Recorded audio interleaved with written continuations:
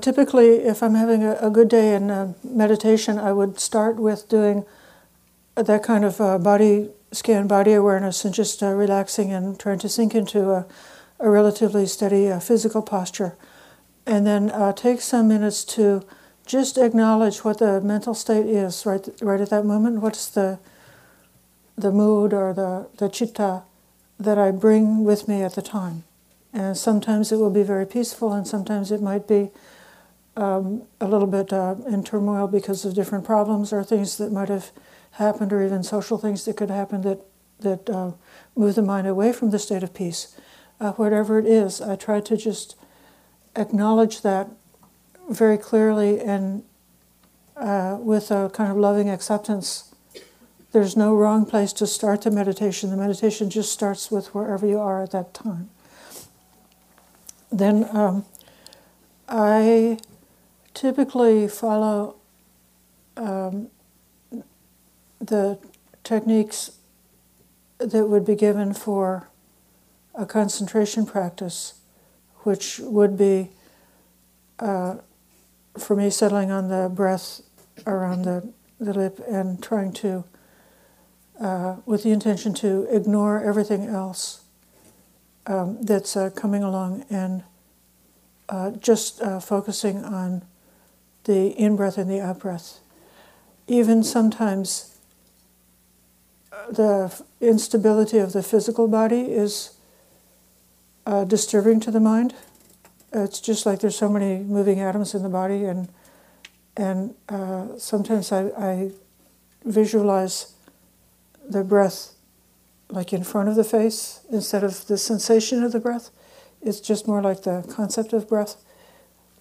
And even if I'm not obtaining samadhi or jhanic meditation, what happens for me is that my clearest experiences with vipassana are happening where I'm aiming for samadhi or samatha. So if I sit down for meditation saying whatever distractions or disturbances come up during the meditation hour, I'm willing to let go of my meditation anchor for a moment in order to acknowledge the other things that are impinging on my awareness, whether they be physical or mental. And then noticing those things, and then coming back and focusing on the anchor. What happens for me, for this body, is that the meditation becomes too scattered, and I'm too much in danger of losing the meditation. Or to put it another way, I could say I don't have to go looking for trouble in meditation because I know trouble will come to me. So I make the strongest determination that I can simply to concentrate on one object in order to stop or slow down or stop the thinking mind. And then if despite my best effort, other things coming up, then I notice all of the impingements with a compassion and with the special lens of awareness of looking at them in terms of the three marks of existence. This is something that is changing. So because of impermanence, I'm not just able to put my mind on its object and have it just sit there, like putting a rock on the table and it just sits there. Instead, the mind is always moving at that dynamic quality, and it has to keep like coming back with each breath. It has to be coming back to the object over and over again.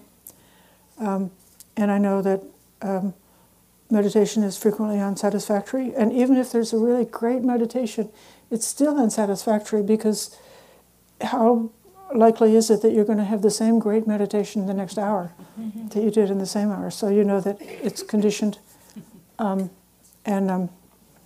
not necessarily something that is reliable. And then also that these things that come up, I don't identify with anything that happens in the meditation, but simply that it's a flow of phenomenon, that I'm somehow this consciousness is experiencing a flow of phenomena, but not being the owner of any of it.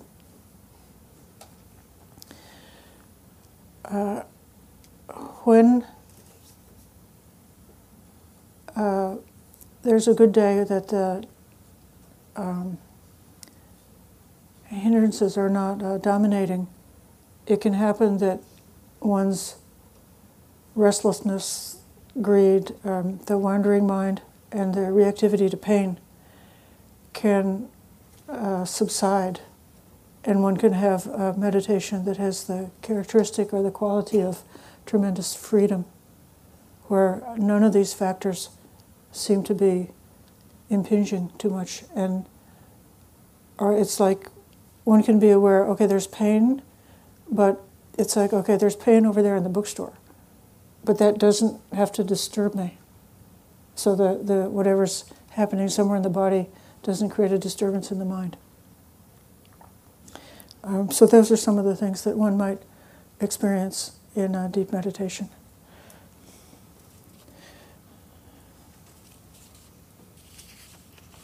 Can I describe a form of meditation to abate sleepiness? When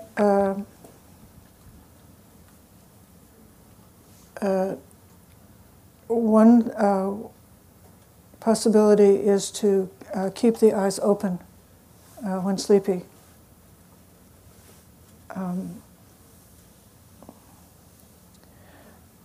Another specific technique is to use touch points, so that the focus of awareness, instead of trying to just stay on one touch point as the anchor, you would have a second touch point. Let's say the sensation of the hands touching each other, or the sensation of your seat on the cushion. Then you would, if you suppose that you're noticing the breath at the nostrils, you breathe in, aware of the breath at the nostrils, and then at the pause of the breath, you're aware of the touch point. Then you breathe out, aware of the breath, and then at the pause, you're aware of the touch point.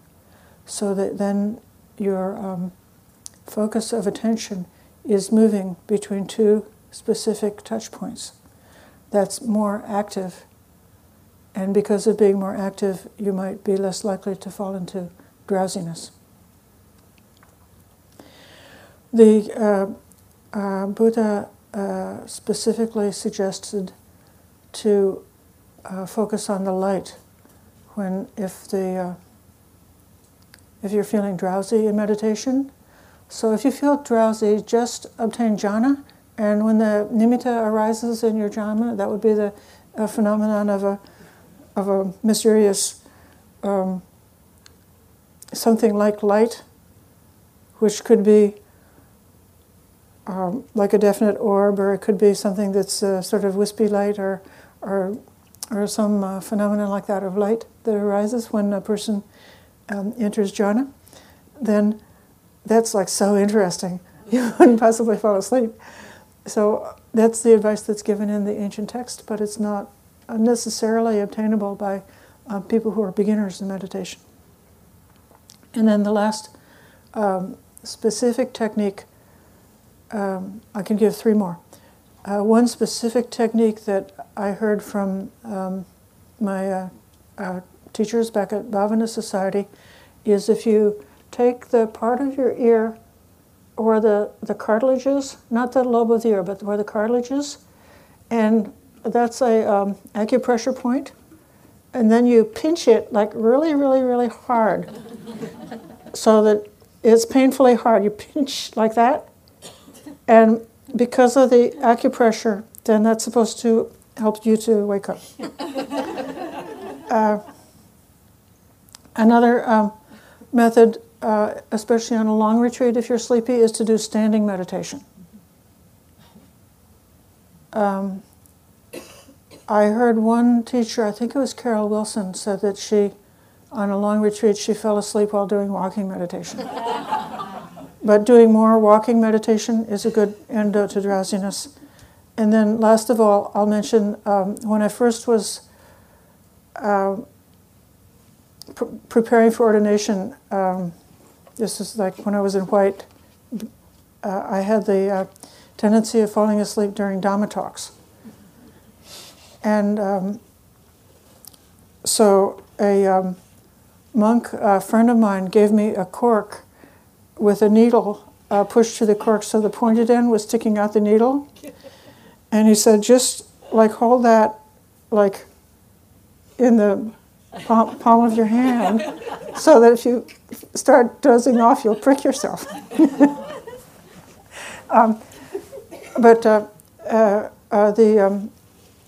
Basically, of all of those different tricks and gimmicks, what I've found is more walking, especially walking in fresh air, or more standing. Learning to practice with eyes open, and learning to switch the touch points. Those are more like not tricks or gimmicks, but more standard methods.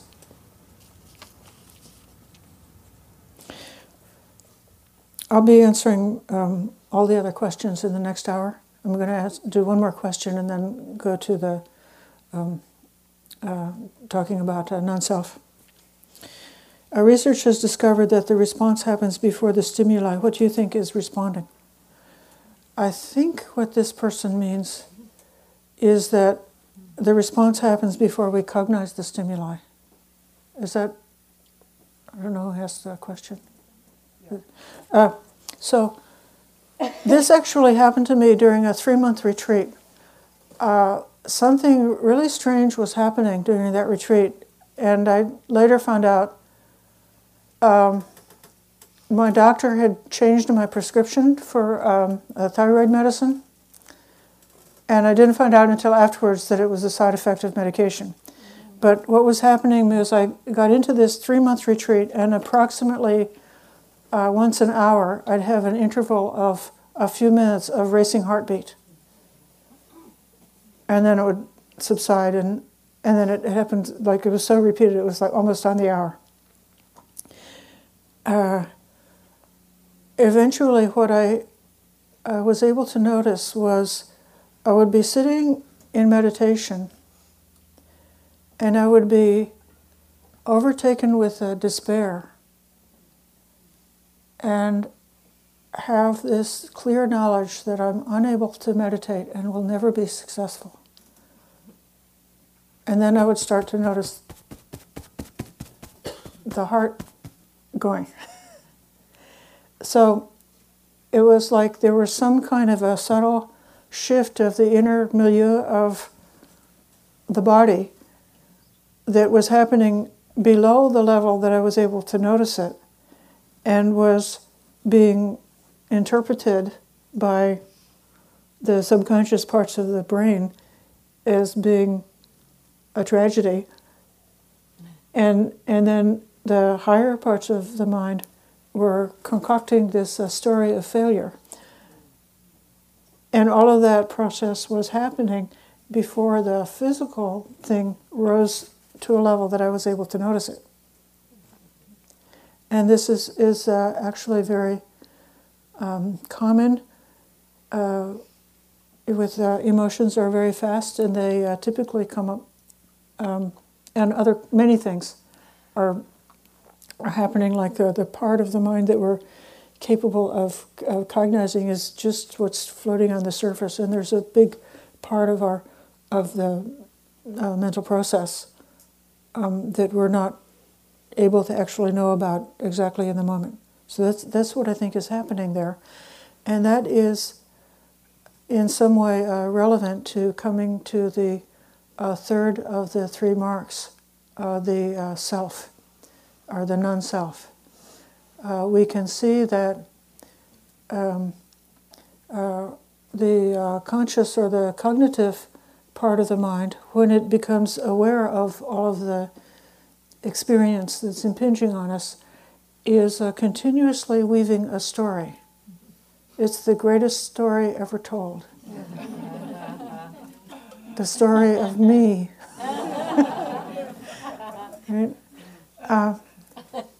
And this is a phenomenon that we can be grateful that evolution and Mother Nature have given us this mind, which makes this impression of a self and gives us this ability to do what has to be done to take care of this self. In other words, the one who's occupying this particular physical body, the one who's inside of this skin.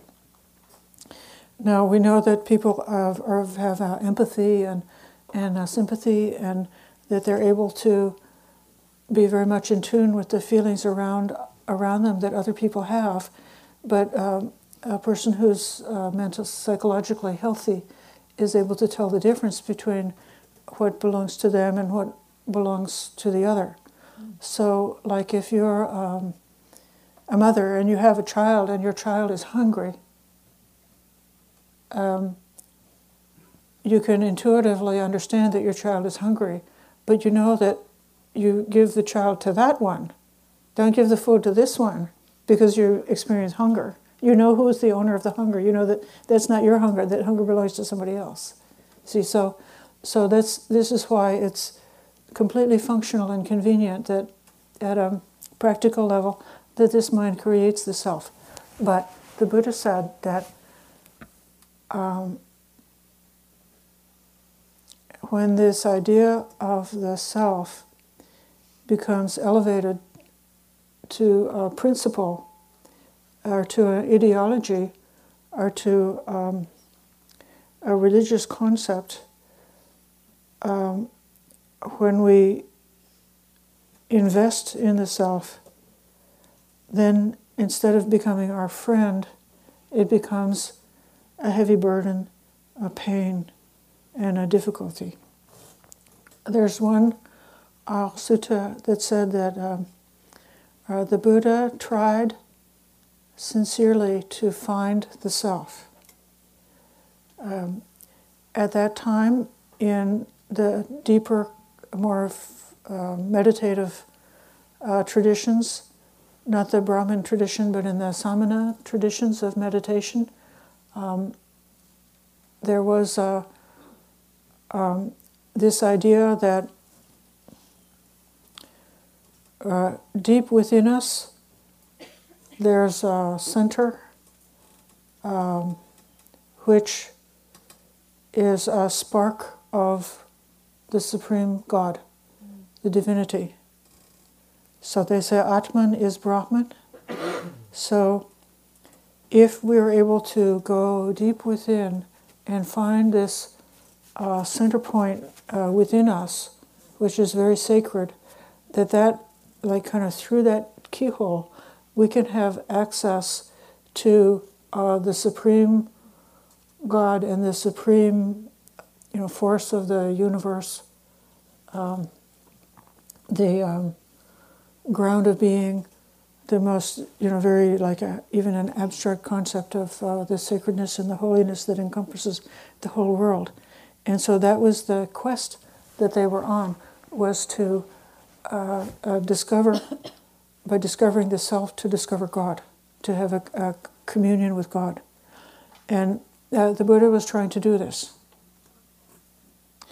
And he said, if he were able to find a self or a concept of self that did not bring suffering to individuals and to society, then he would be teaching the self. But every concept of self that he was able to find was a cause of suffering, creating suffering for the individuals and creating suffering for society, for one internally and externally causes suffering.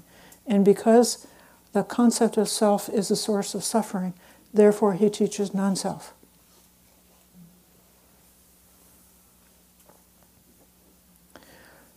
In the one of our favorite verses in the Dhammapada, it says, for many a birth I wandered in samsara, seeking but not finding the builder of this house. So the builder of this house means this person, and the builder of this house would be the Creator God. And that quest of seeking and not finding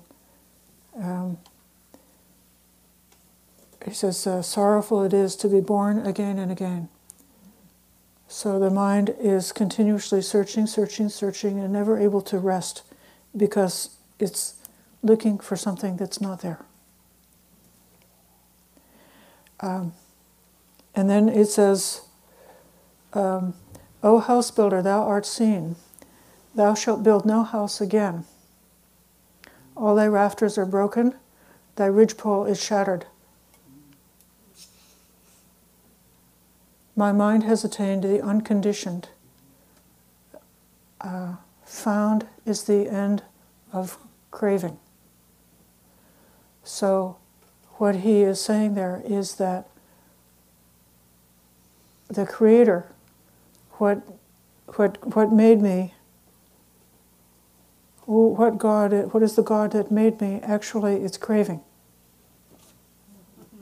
So it's his discovery. It's not the high divinity that made this self, is this special, unique, lovely soul. Instead, it was greed, or this natural pattern of the mind to be constantly grasping and holding on and trying to get something solid that created this house, this idea that there's this person and this is me. And when craving is broken, then he achieved the end of this whole process of fabrication, and the structure is broken. So then he would no longer be expecting to come to rebirth because he was fully enlightened. This was the verse that the Buddha recited after he obtained his full awakening.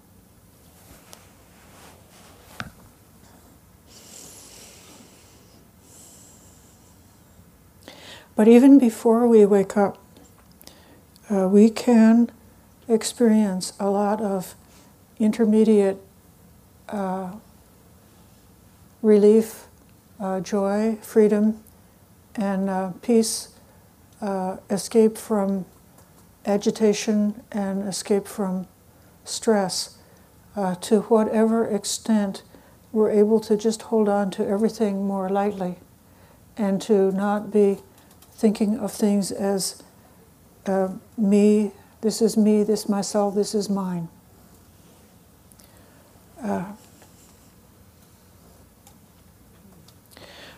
Before I encountered Buddhism, I was the founder of a multiple employer welfare association that provided health insurance to the employees of 400 nonprofit organizations in the Washington, D.C. metropolitan area through a group buying program. So I had 3 insurance companies, 6 health plans, and all these employees and all these benefit coordinators all over the city and the suburbs. I could go anywhere in town and sit in a cafe and find a customer. Find a friend. Not that I'm looking for customers at cafes. I'm not, but my friends were everywhere in the city, in every quadrant of the city, and my nickname was the mother of the insurance plan, and so I had all of this identification with this insurance plan, and the thing was such a house of cards. It was financially unstable from the get-go, and there's a danger. I think you might have, read in the news about the death spiral, something that can happen to insurance plans. So with a small group like ours, if we were not like lucky and successful or do the right things, the house of cards could fall, and that would go to me, my identity. So many, many, many, many hours and hours and hours and days and weeks and weekends of overtime were spent by this body because of identification with that particular. This was my little empire, and I was defending it. And then if you would imagine if you were somebody who was like really powerful, like with a big corporation, maybe there's somebody here like that, then your empire might be much larger, and how much more stress it would be if you identify and you allow your personal sense of self-worth to be depending on all of these things that you can't control, like things that might happen within your economic realm. Likewise, if you are a parent and if you make the unwise parental attitude of identifying with your child and thinking that if your child is successful, you can feel all like puffed up and happy and like that success belongs to you, or if your child makes a mistake and gets in trouble, that you would feel like your child has shamed you and your child has hurt you. And it's really, I mean, the child is their own person. And then in so many other like practical ways that you can think about, if to whatever extent you can take this mantra, this is not me, this is not mine, this is not myself, and gradually peel away all the superficial things and lose the strong identification with them.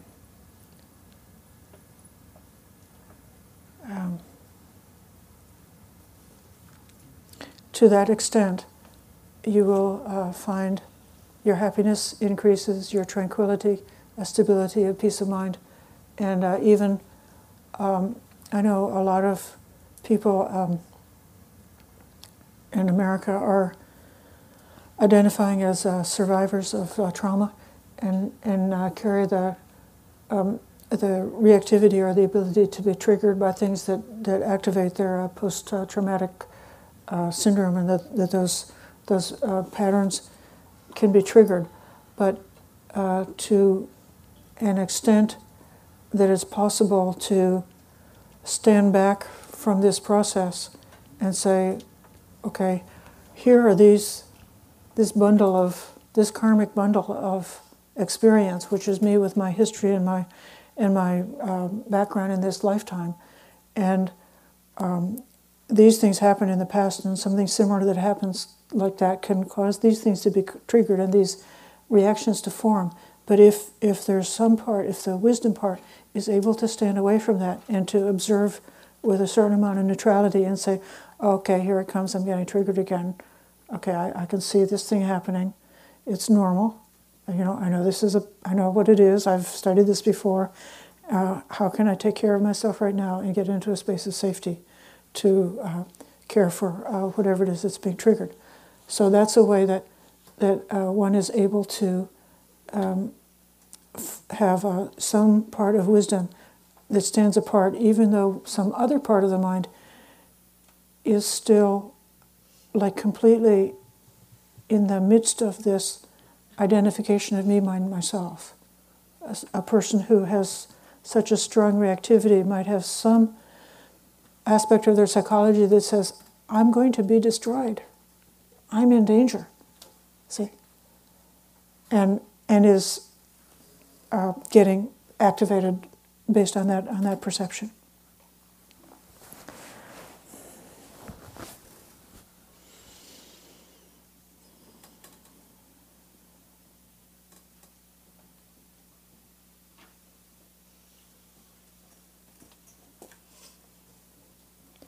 One beautiful way to develop the awareness of non-self is to think of nature in terms of the surrounding physical world and the biosphere, all the other beings and the elements and the planets that exist in the greater world outside of us, and to consider that we are not separate from nature, but we're part of nature in the flow of natural life on this earth. There's a series of meditation that's recommended by the Buddha in terms of the elements, where one would methodically consider within the body something like, say, the earth element, and direct the attention towards whatever inside this body is hard, structured, and earthy. So, like the bones, the teeth, the fingernails are hard, And you just try to visualize the hardness of the things in the body that are hard. And then move the awareness outside of yourself, say to the mountain or to the trees that are, with their trunks standing so tall and firm, and you see the hardness of the trunk of the tree, and that's just the earth element is the quality of hardness, or the hardness of the mountain is the stability of the mountain. And then you come back, you go back and forth, inside and outside. You notice what is hard inside, what is hard outside, what is hard outside, what is hard inside. And whatever it is, it's only the earth element.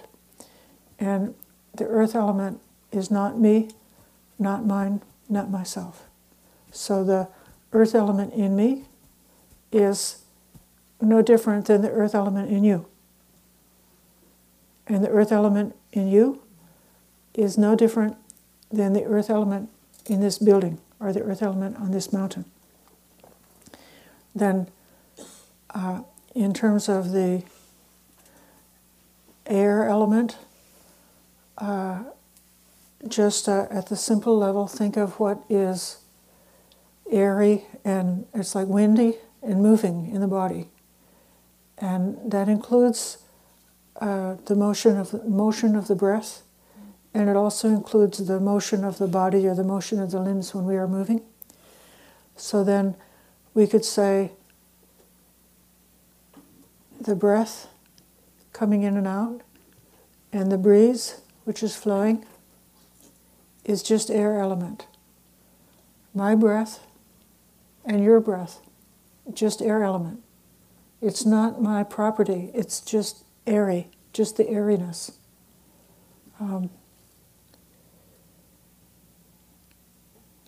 The water element then, so the saliva or the tears or the blood that are arising on this form are not any different than the rain that's falling outside. It's just water. Not me, not mine, not myself. And the fire element is the heat, especially the heat of the body or the heat of digestion. It's like the force which is making things decompose inside the belly. So the fire element inside, and if you have a wood stove or if you have a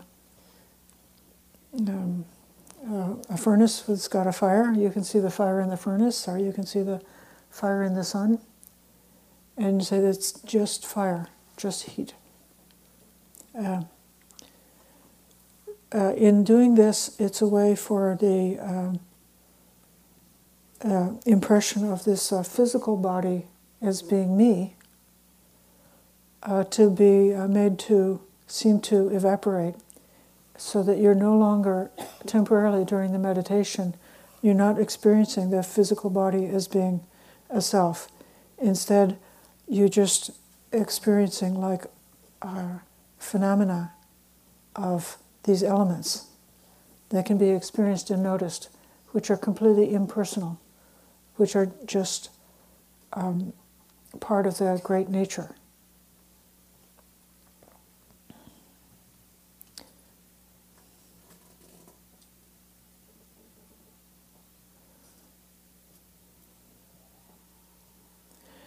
If you are able to get your mind into the habit of considering no self, then you can experience a really profound sense of safety, because you're not protecting anything anymore.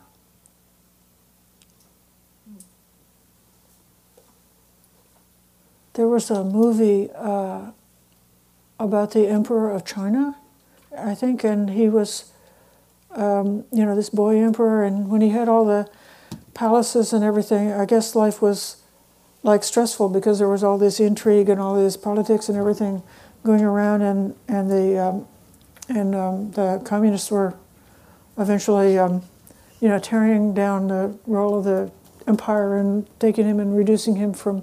So while he was the emperor, he had like a miserable life. It was a very distracted life, a life that was like a combination of fear and distraction.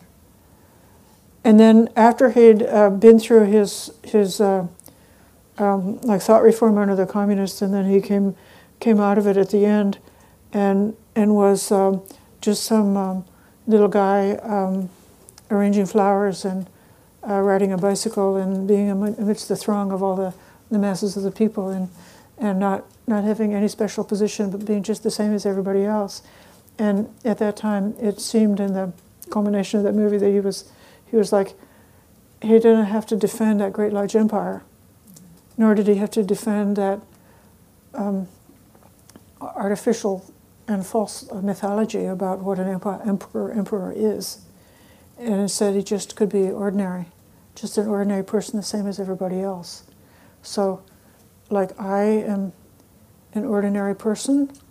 I'm not afraid to make mistakes, because I know that that's human, and it's probably good for me to be human and be prepared to make mistakes. I'm not worried about my reputation, and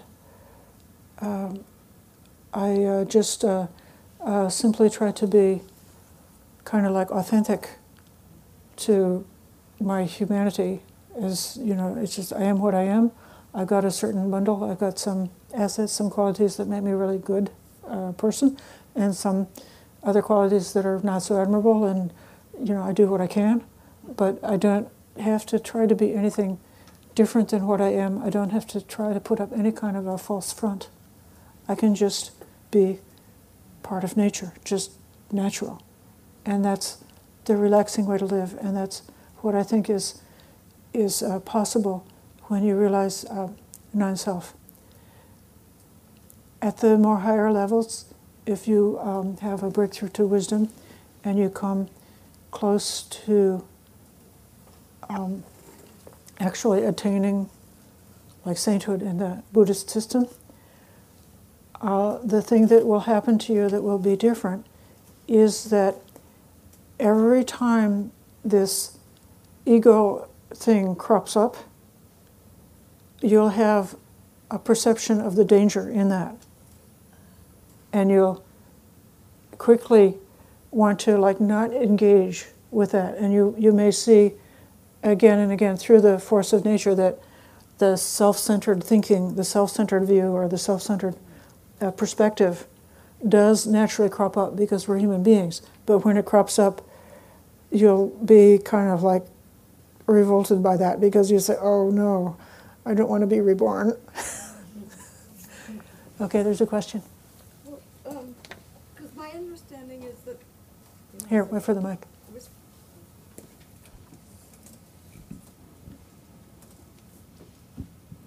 That when you have enough awareness to watch your ego be your ego, it's the ego's fear that it will die that keeps you... I mean, it's very anxiety forming in a way, because you also realize that all this conversation that says itself is really powerless, that is, existing within these laws of nature. Could you speak to that fear level a little bit? Okay. I think what the question is pointing to is that there's a certain resistance that can come up to this meditation practice. So if you're developing meditation, you may find that something inside doesn't want to give up control, and wants to protect the self, protect the ego. And that can definitely be something that stops meditation. For me, the way I experience this, I'm a recovering drug addict and alcoholic. And I know that like a meditation, like a samadhi, deep meditation is very blissful. And for decades, I just would not go there because I didn't want that kind of bliss, because I felt that my addiction would kick in and that I would, really get in all kinds of trouble. So I had to be in control of not just, I couldn't let go. And so I had this ego thing that was keeping me safe from addiction, but it was also stopping me from being able to go very far in meditation.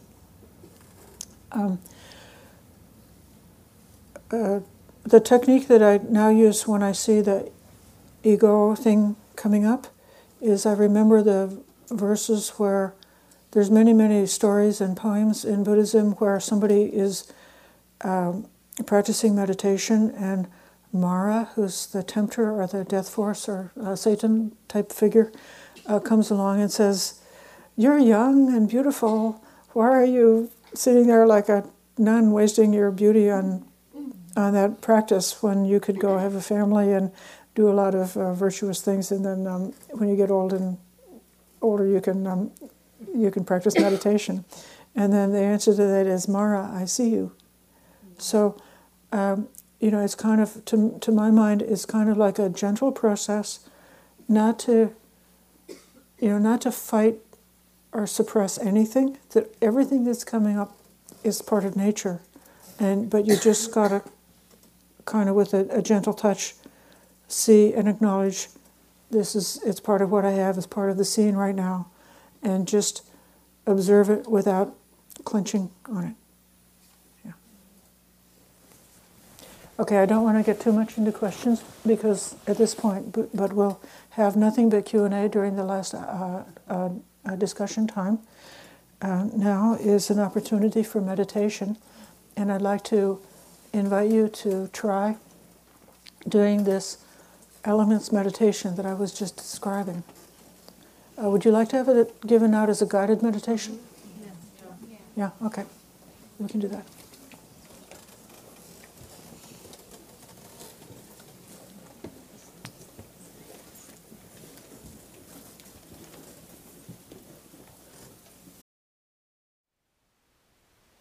Thank you for listening. To learn how you can support the teachers and Dharma Seed, please visit dharmaseed.org/donate.